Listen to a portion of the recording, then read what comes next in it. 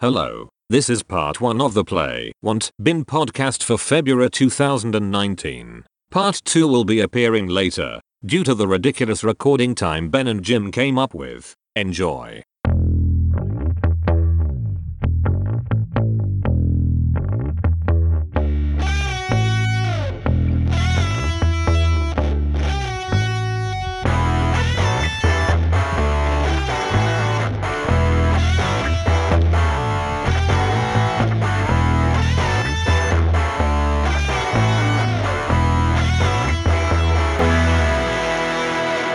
Hello, welcome to the MF Gamers podcast Play Want Bin, February 2019 edition. I'm Jim, and joining me on this podcast is Ben. Hello. Cool, well, back here again for February. Back once again like the Renegade Masters. D4 Damager? I don't know. I only know that bit because Spatula says it like every time. Anyway. If I may, I'm going to start with my bin because it feeds into what I've been playing. My bin is, and it's a bit out of date this I guess, but it's the exclusivity issue on PC at the minute for the Epic Game Store and stuff. I understand exclusives happen and so on and so on. Exclusives to Storefront I'm not entirely keen on, but particularly with Metro, I don't like the way that was handled. If there's a game that's exclusive to Origin, but it was made by EA, then that makes sense. Destiny 2 is exclusive to Battle.net on, the launcher on PC, because it's Activision and that's the one they use. So it makes that you have to accept it. Yeah, sure, you'd probably prefer it on Steam. Microsoft stuff generally is Windows Store, and you would prefer it on Steam. They would sell more if they put it on Steam, but they don't. You can understand why, no, we want the store. We've got a store. You know, I understand it. Yeah. Metro was available to pre-order on Steam, and the other 2 games, or 4 games if you count Redux as a separate thing, were available on Steam. It was like a week before release, I think, week and a half, 2 weeks, that they made it exclusive to the Epic Game Launcher. Is this a timed exclusive or is it a permanent exclusive? Yeah, it's exclusive for a year. Right. What I'm hoping is, when it comes out, because I'm not... So, I think one of the things was, if I had stuff on the Epic Game Launcher, if I already had the Epic Game Launcher, I know you could get it and get all these free games. They do free game every couple of weeks. So maybe I'm missing out, although most of the games they've had on there are games I already own, but, then maybe I'd feel less bothered by it. But I don't want to download a launcher just for one thing that I'll then forget about. And I also don't entirely trust that the Epic Game Launcher is going to stay around as a going concern. No, I'm sure Epic have got a lot of money at the minute, and Tencent own a big part of it, so how much of it is Tencent?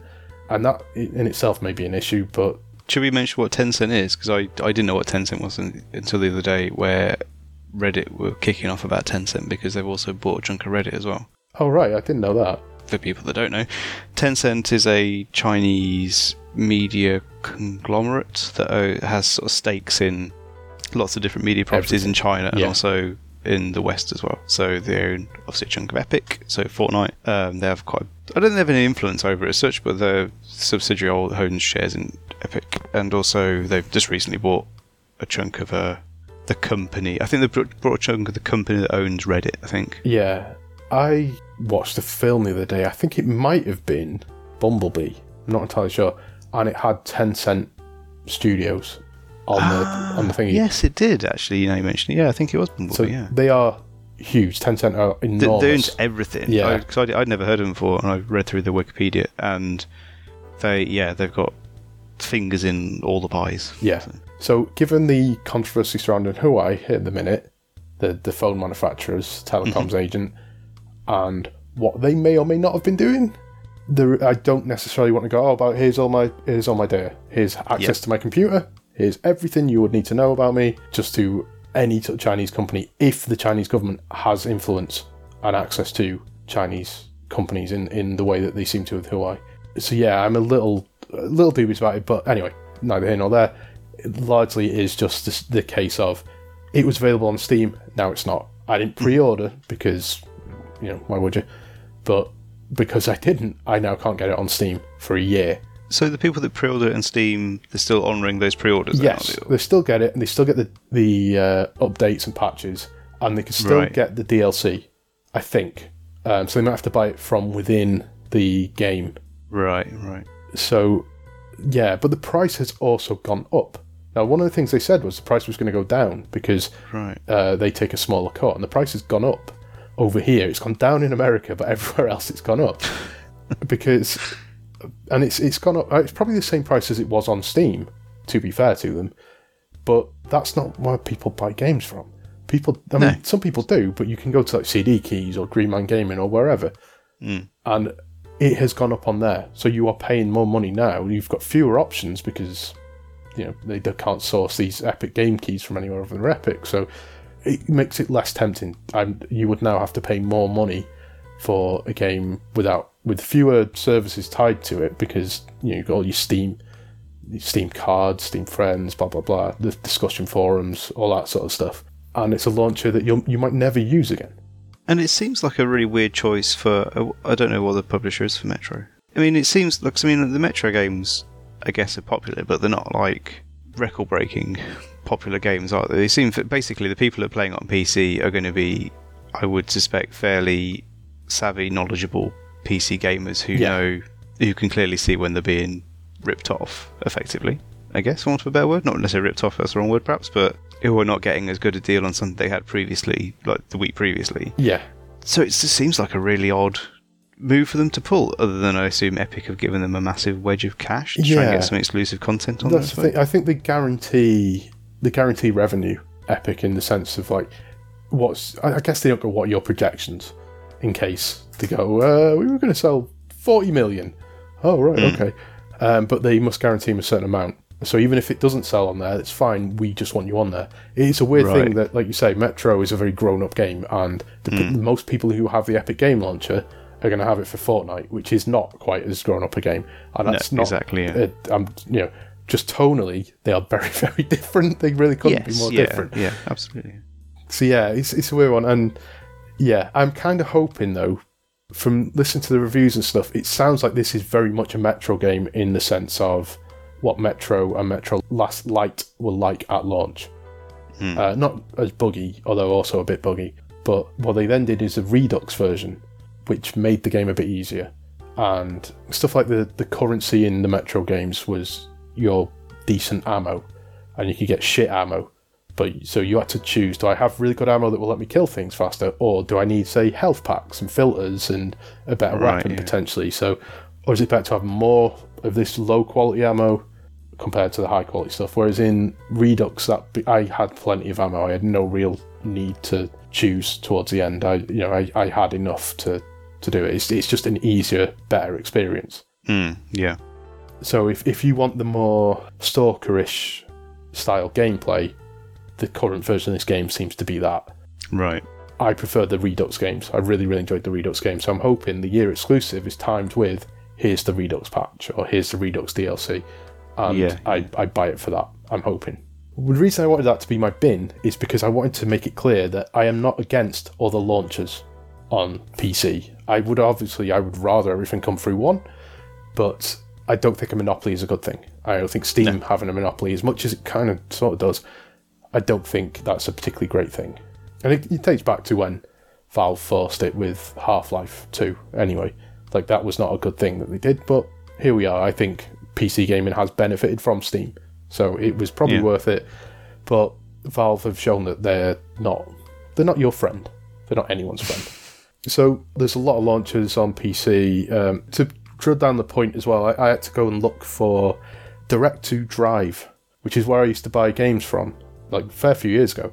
They still exist. Yeah. And I was surprised by that. But yeah, I was looking at the stuff on there, just be like, fucking hell, I forgot that game even existed.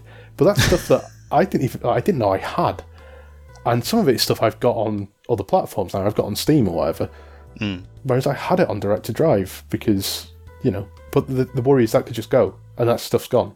Although, granted, they're clearly not going to miss it, but that could just go. Game did something once where it was tied. They tried doing digital things. It lasted about a month. I bought a couple of Sega games from there. Gone. Unless you downloaded them and have them on a hard drive somewhere. Yeah. Gone. PopCap. One of the first digital games I ever bought was the original Plants vs. Zombies through PopCap. And it's brilliant, the original.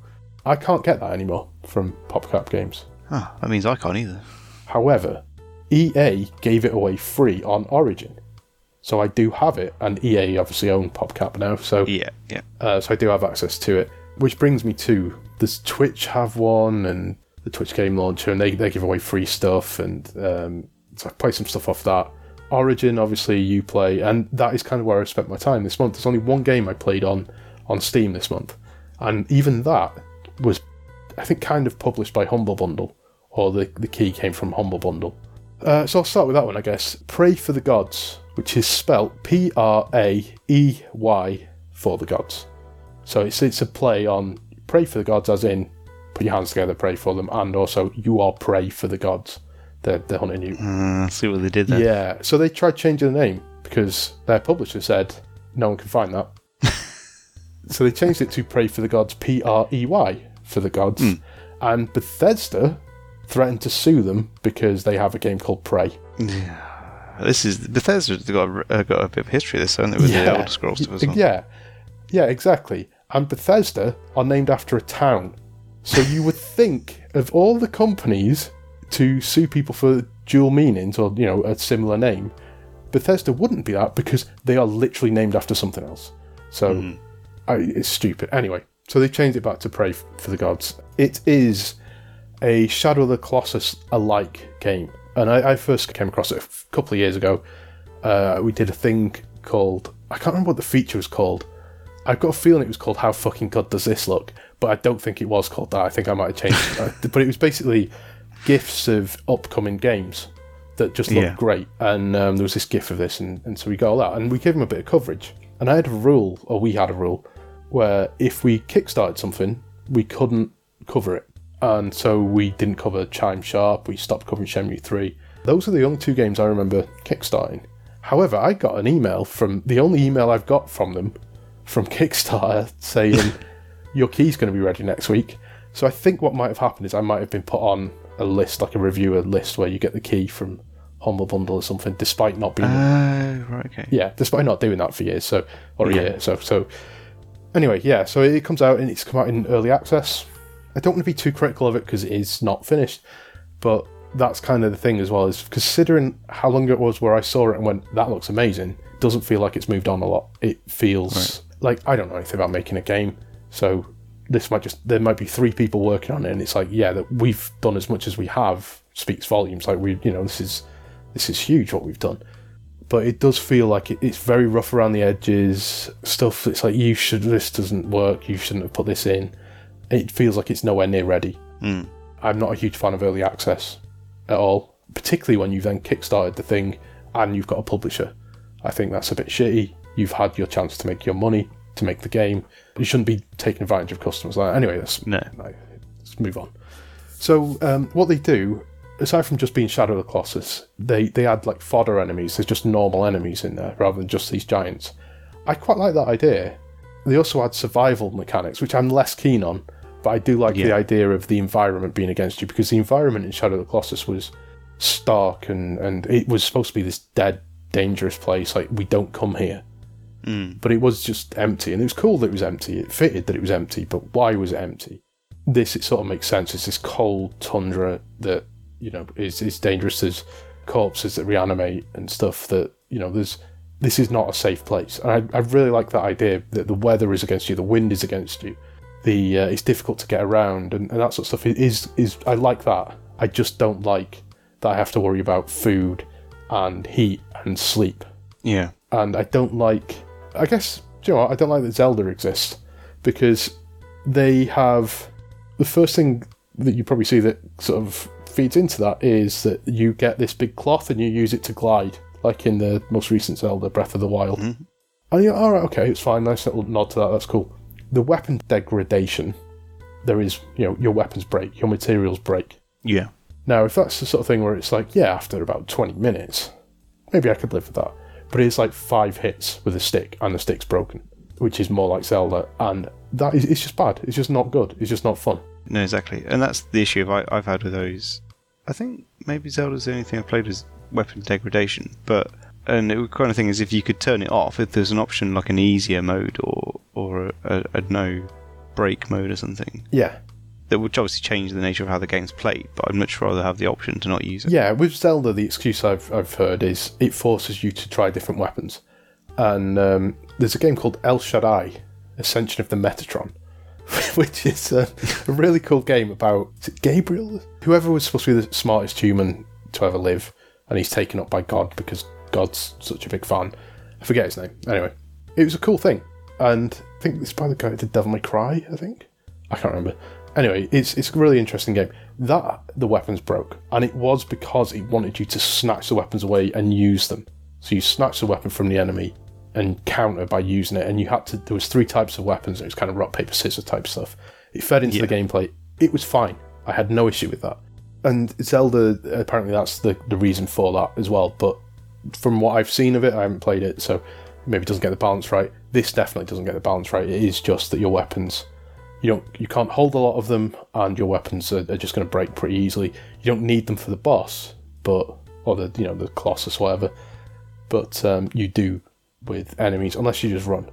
I was sort of pleasantly pleased when I got the email, like, oh fuck, I'm glad that's coming out. Yeah, I forgot.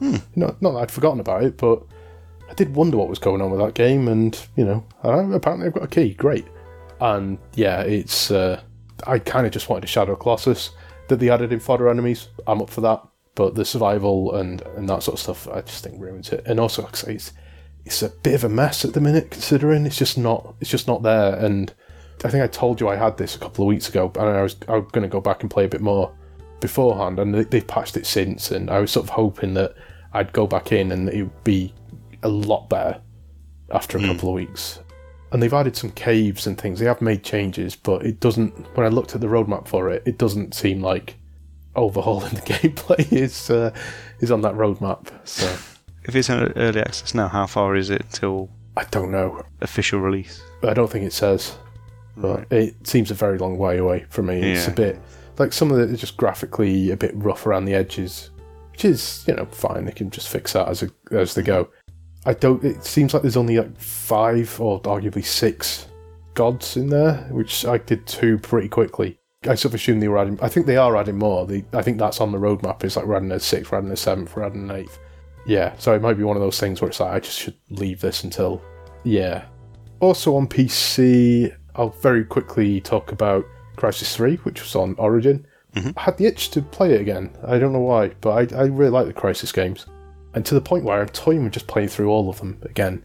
I never played Crysis Warhead, so I might give that a go. But yeah, Crysis 3 I thought was an underrated game when it came out. I thought it was really good fun. I still enjoyed it. It still looks ridiculous. Or mostly, the character models especially are some of the best character models around still. How old is the game? I don't know. I would probably have to Google it. So it came out 2013.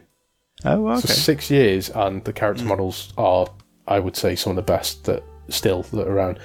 Weather effects are incredible on it. What isn't is the tessellation, like when they get depth on textures and stuff. Yes. Which is weird, because Crysis 2 was the first game I played that had that. It was the big thing, the HD update that it got included all that all of a sudden, and my graphics card was just on it was technically able to do it. It was supported, but I didn't have enough VRAM really to do it properly. So I could turn it on and I'm just like, this is barely playable. But I was sort of just, no, but it looks amazing, I need to play it. So yeah, Crysis 3, that's where it starts to show its age, is some of that work, like that stuff has obviously moved on, whereas I'm playing it on, a 1080 as it is, and it's still, Anyway, yeah, it's still a good game. The way it works, Crysis 1 was this huge island where you got funneled towards the next mission or whatever, but it was big and you could just avoid stuff if you wanted to, and you could approach things in multiple different ways. Crysis 2, because it was the first one on consoles, was like little boxes, and you're going into very small areas, and we're trying to get through, and you could blow stuff up and all that sort of stuff, or just stealth around.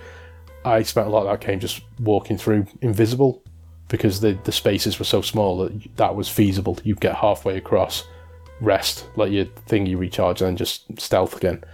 Crysis 3 works in a similar way in that it is a gameplay box, but the box is huge. Right, yeah. And when it's doing that stuff, it's great, it's brilliant. When it then moves on later on to being huge, huge areas, more like the first, but it's you need to do 3 things, and there's a big empty space between them, just with a couple of enemies, but it's just, there's no cover, there's no nothing. You just need to like trek your way across there. That's when it gets to be a bit of a slog and a bit boring.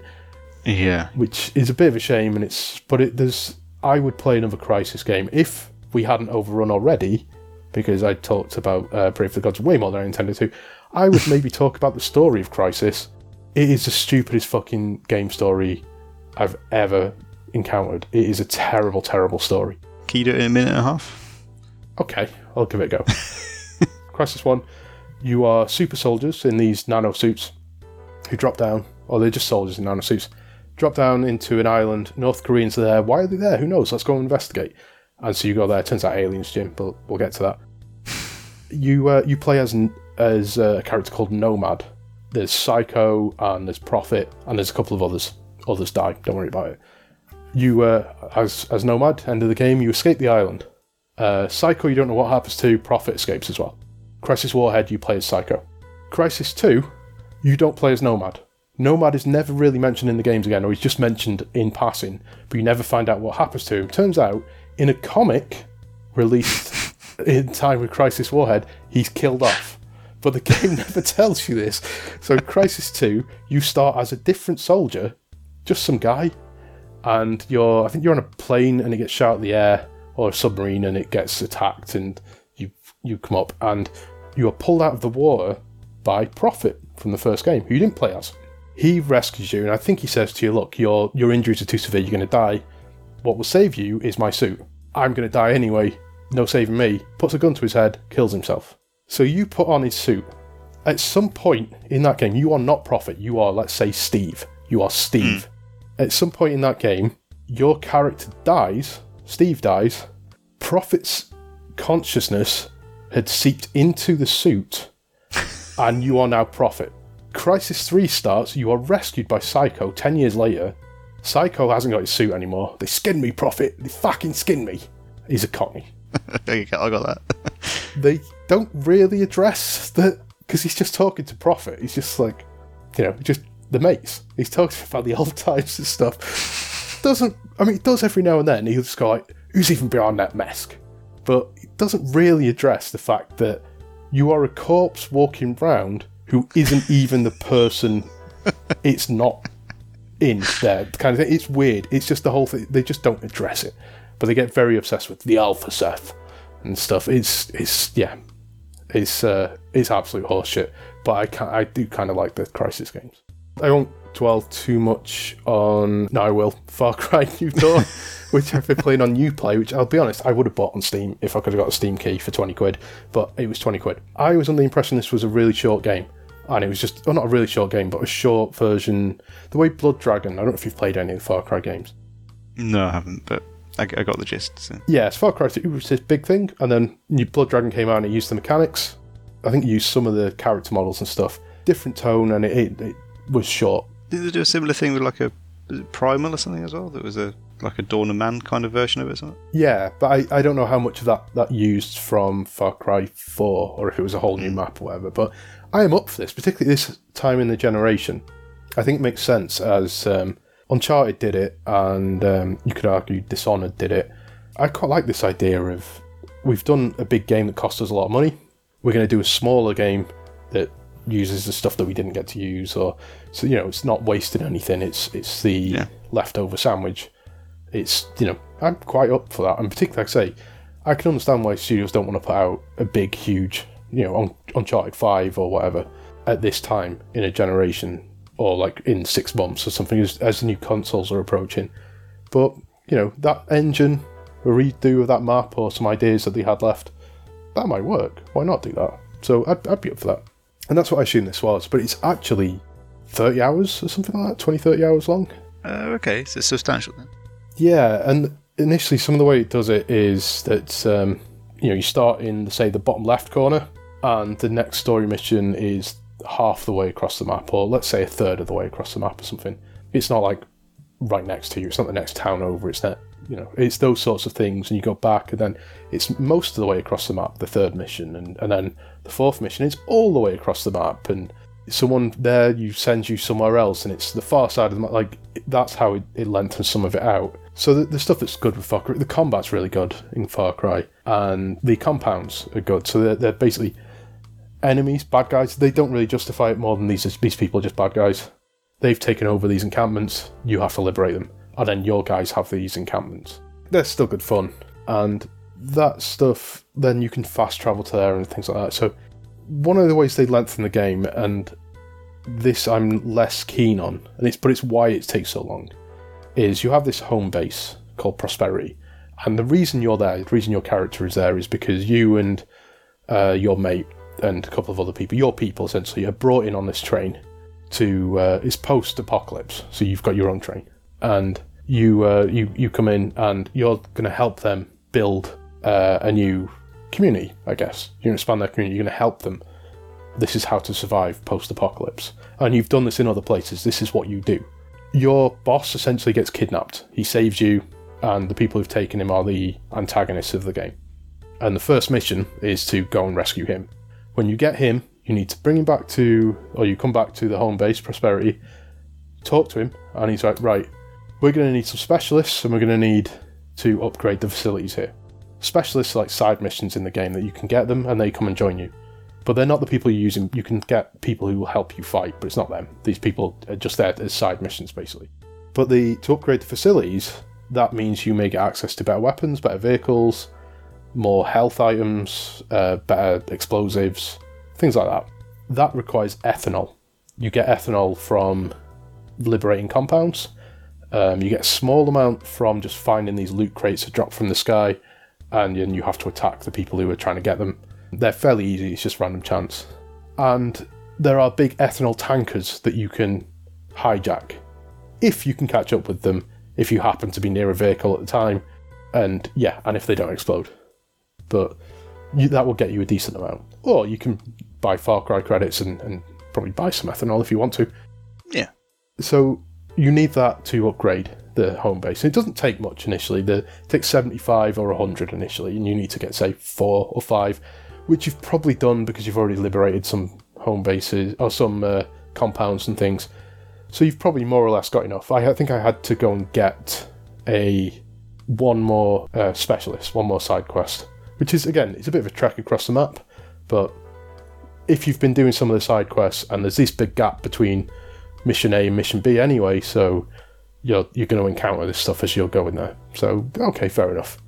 I assumed that was maybe it, and they weren't going to force you to go beyond that, and the rest of it was just what you wanted to do.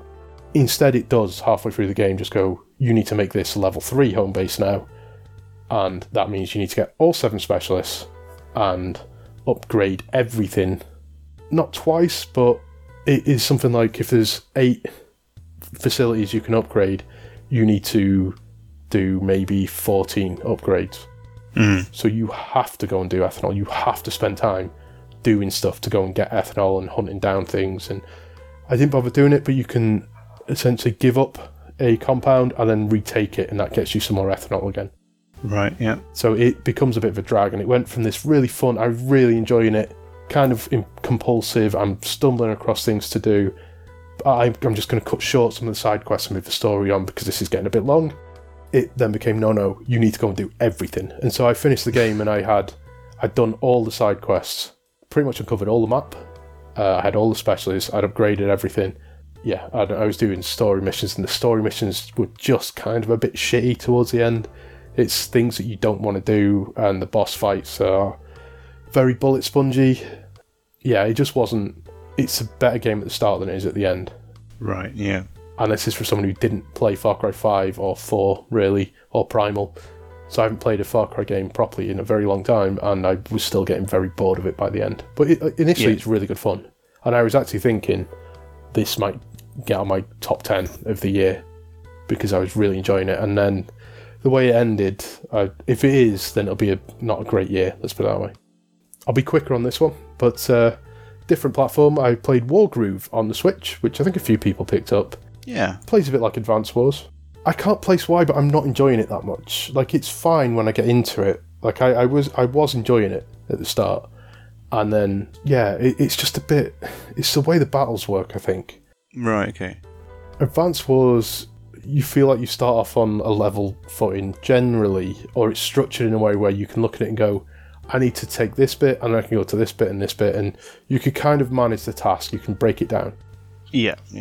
Wargroove sort of feels daunting all the way through. The best way I can describe it, I guess, is it feels like the computer could just knock you out any time it wants. It is playing you along, it is toying with you, and then you catch it, a little glancing blow, and it goes down and takes a fall.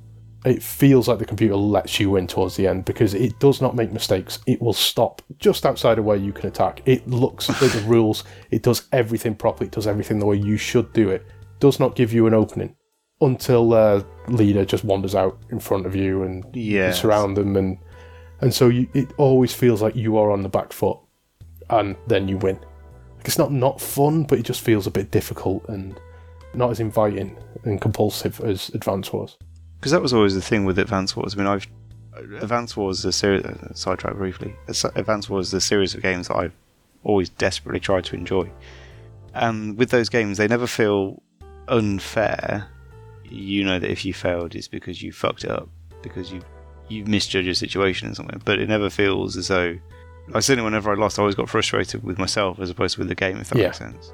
Because it was always so finely balanced and things, and clearly a lot of thought's gone into that balancing of the maps and stuff. It's just I was terrible at it. So yeah, this does stuff that is counter to that as well. Like the Fog of War, which is in Advance Wars, is not all the way through, but they bring that mechanic in. Yeah, like I say, it's the computer using the mechanics. Like if you were brilliant at it, the computer is that level. If you're not, then the computer is just sort of playing with you, and yeah. But I've only failed once, I think, maybe twice. But I don't know, comparing it to Advance Wars, I think, one of the best games ever made, the first Advance Wars. And it's a game that I played, not really knowing anything about it other than it was supposed to be good. Started playing it and didn't stop playing it until I finished it. I just sat and played it all day. Really, really, really enjoyed it. It's a fantastic game.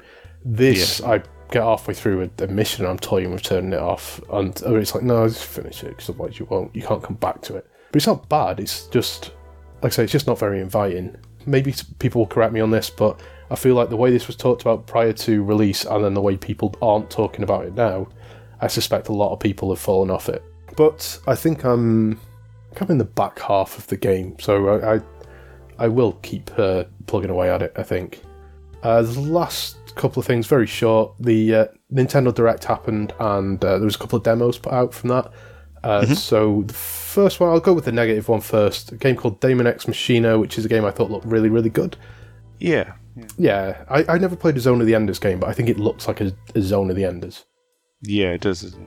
Anyway, I didn't enjoy it. Like, it's fine initially, but I think this might be a problem with the demo. Maybe the game would solve this, but I think maybe you're supposed to go back into missions, the early missions, and pick up better gear.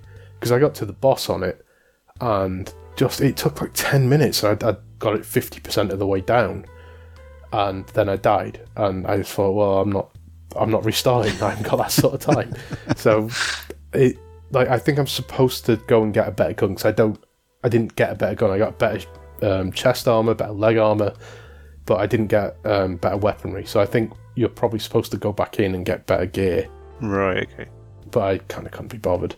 It also didn't run very well. It was very framey, which made it difficult to aim, and the field of view meant that if enemies got in quite close to you, you couldn't hit them because you couldn't see them. They were to the right of the camera, even though they were a foot away from you.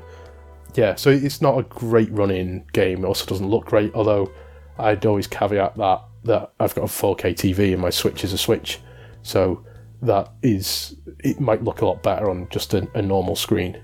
What I will say was Yoshi's Crafted World, which I also played the demo of. I watched the Digital Foundry thing, and apparently that doesn't even run at 720p a lot of the time. I thought it looked great. It looks lovely in all the screenshots and things I've seen, certainly. Yeah. It's got this like depth of field thing going on, whereas everything outside of like the magnified focus is really blurry. A bit like Octopath Traveler. I think that helps it, that everything's supposed to look blurry anyway, so it just does. Yeah, it's really easy, and I think there's a chance that might be a problem. I didn't like Woolly World. In fact, I kind of actively hate Woolly World. I think it's an aggressively boring game. But I really like Kirby, whatever the Yarn. Oh, Epic Yarn. Yeah, that was great. So, but this, I quite enjoyed this. It's very, like I say, really sedate. What I worry about is that if the full game is this uneventful and like boring in speech marks, because I think it's supposed to be just relaxing and uneventful and stuff. Like, it's less about the enemies, it's more about finding stuff in the environment and throwing the eggs to knock down stuff or to reveal stuff so you can find the missing puppy or whatever it is that's there. But I think a full game of that might just be a bit too much slow. Yeah. So, but I actually really liked the demo because I expected to not like it based on Woolly World. But it's maybe one to wait for reviews for. It's the sort of thing that if Nintendo games ever went cheap, I guess they sometimes do. I've got a couple of like Kirby things and stuff that I picked up because they were like a $5. Nintendo games generally don't bomb, no. And then when they do, they go really cheap. This seems like one of those where if it dropped in price, I'd pick it up as a curiosity, but it's not going to be available cheap, I don't think. No, it feels like it's the kind of thing that will probably shift pretty well and stay at full price indefinitely, I think. Yeah, but we'll see. Like I say, it's got me curious at least. Yeah, I haven't got a want that I can think of, so I might just hold off on that until something occurs to me, if that's okay. And we'll talk about your stuff. Yeah, so I've my gaming has been a bit light this month. I've got a couple of little bits and bobs that I'm going to mention as they come up through other people's plays. But the main thing I've done gaming wise this month is actually I've built a SNES Mini after a fashion anyway. So for a while I've been playing emulated games through using a Raspberry Pi. Was it you that had the NES container for it? No, I think that might be Retro Ed, maybe, I think. It wasn't me, certainly. Somebody else on the forum definitely has, though. I think it was Ed. Yeah. Mine was just running in a standard Pi case. So a Raspberry Pi is like a £25 single board computer. Not terribly powerful, but has USB sockets and Wi-Fi and takes micro SD cards and things, and you can use them for all kinds of tinkering. But it runs some software called RetroPie, which is basically just a collection. It's an operating system with a collection of emulators. No games, because pirating games is illegal, clearly. So don't do that. And the Raspberry Pi, I've got the most up-to-date Raspberry Pi 3B+, so it's not very powerful, but it's the most powerful one they do. And it will quite happily run anything up to PS1 era games. So it will do 8-bit, 16-bit and PS1. It won't do N64 terribly well. And it won't touch like Dreamcast and anything past that point. So there's quite a hefty library of stuff to choose from. And it'll do some arcade stuff fine as well, some MAME stuff fine. Neo Geo? Yeah, it does Neo Geo. Yeah, I've not done any Neo Geo stuff on it, but I believe it does, yeah. Yeah, I think so. Cool. Or probably some of it. I don't know how far. So basically anything up to about 1994 seems to work generally okay. Yeah. So it's the rough there's a rough point. So I've been using that for ages though. I've had that for maybe 9 months, I think. And been using it on and off as an emulating device. The problem is the Raspberry Pi itself doesn't have any power buttons. So you basically plug in the micro USB and it turns on. And then to shut it down you have to go into a shell script or a command prompt and fire triggers to it to shut it down and things, which is a bit of a chore. Or you can pull the power out, which might mess up your memory card. Yeah. I'd seen, Retroflag are a company that does these retro cases for Raspberry Pis. So they've started out doing a NES Mini one. They've done a SNES Mini one, which is the one that I bought. And they've also done a Mega Drive, Mega Pi, I'm guessing it's probably called, one now as well. And they're really excellent reproductions, these sort of micro-scale reproductions of these classic console cases, which is good. And also they have functional power and reset buttons as well, and lights and things. So I've been eyeing it up for a while. I wanted something as a bit of a project, and it turned out to be like a good evening's project plus some additional work on the operating system to get it all up and running. Yeah. And it looks lovely. It's really cool. And the Pi's all gone into it, and it's made it a lot more useful in terms of it can stay plugged in and not be on all the time, so I can turn it on when I want to use it. It looks quite cool by the telly, and it's meant that I've been dropping back into a lot of retro stuff this month. Just nothing significant, but just playing sort of bits of things and going through.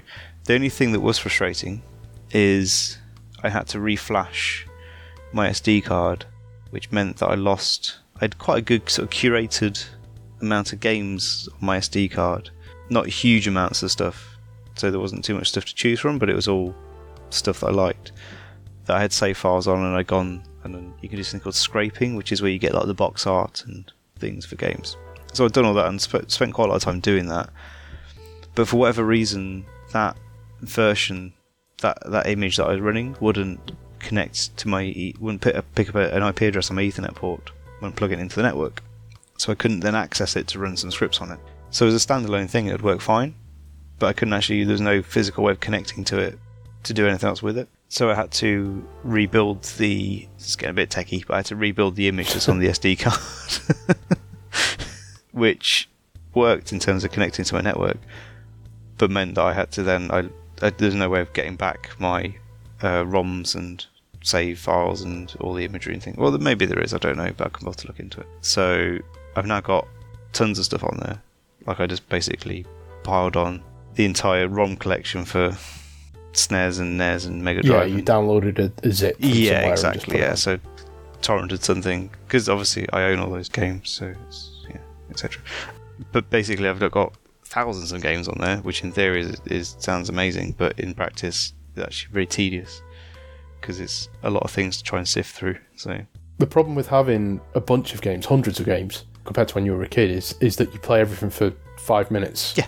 Get your fill, or maybe not even get your fill, just you die on it or something, and then you can play the next thing, rather than get good at the game and get into the game. That is exactly it, and that's kind of the problem with it. And at some point in the next couple of weeks, I'm going to sit down and I'm going to strip out the ROMs completely and just put a few things on there, because that's exactly what I did. I spent like 2 hours of the night going through the Mega Drive Genesis stuff, and I'd load something up, play it for maybe a minute and go, and then come back out of it and then do the same thing as something else.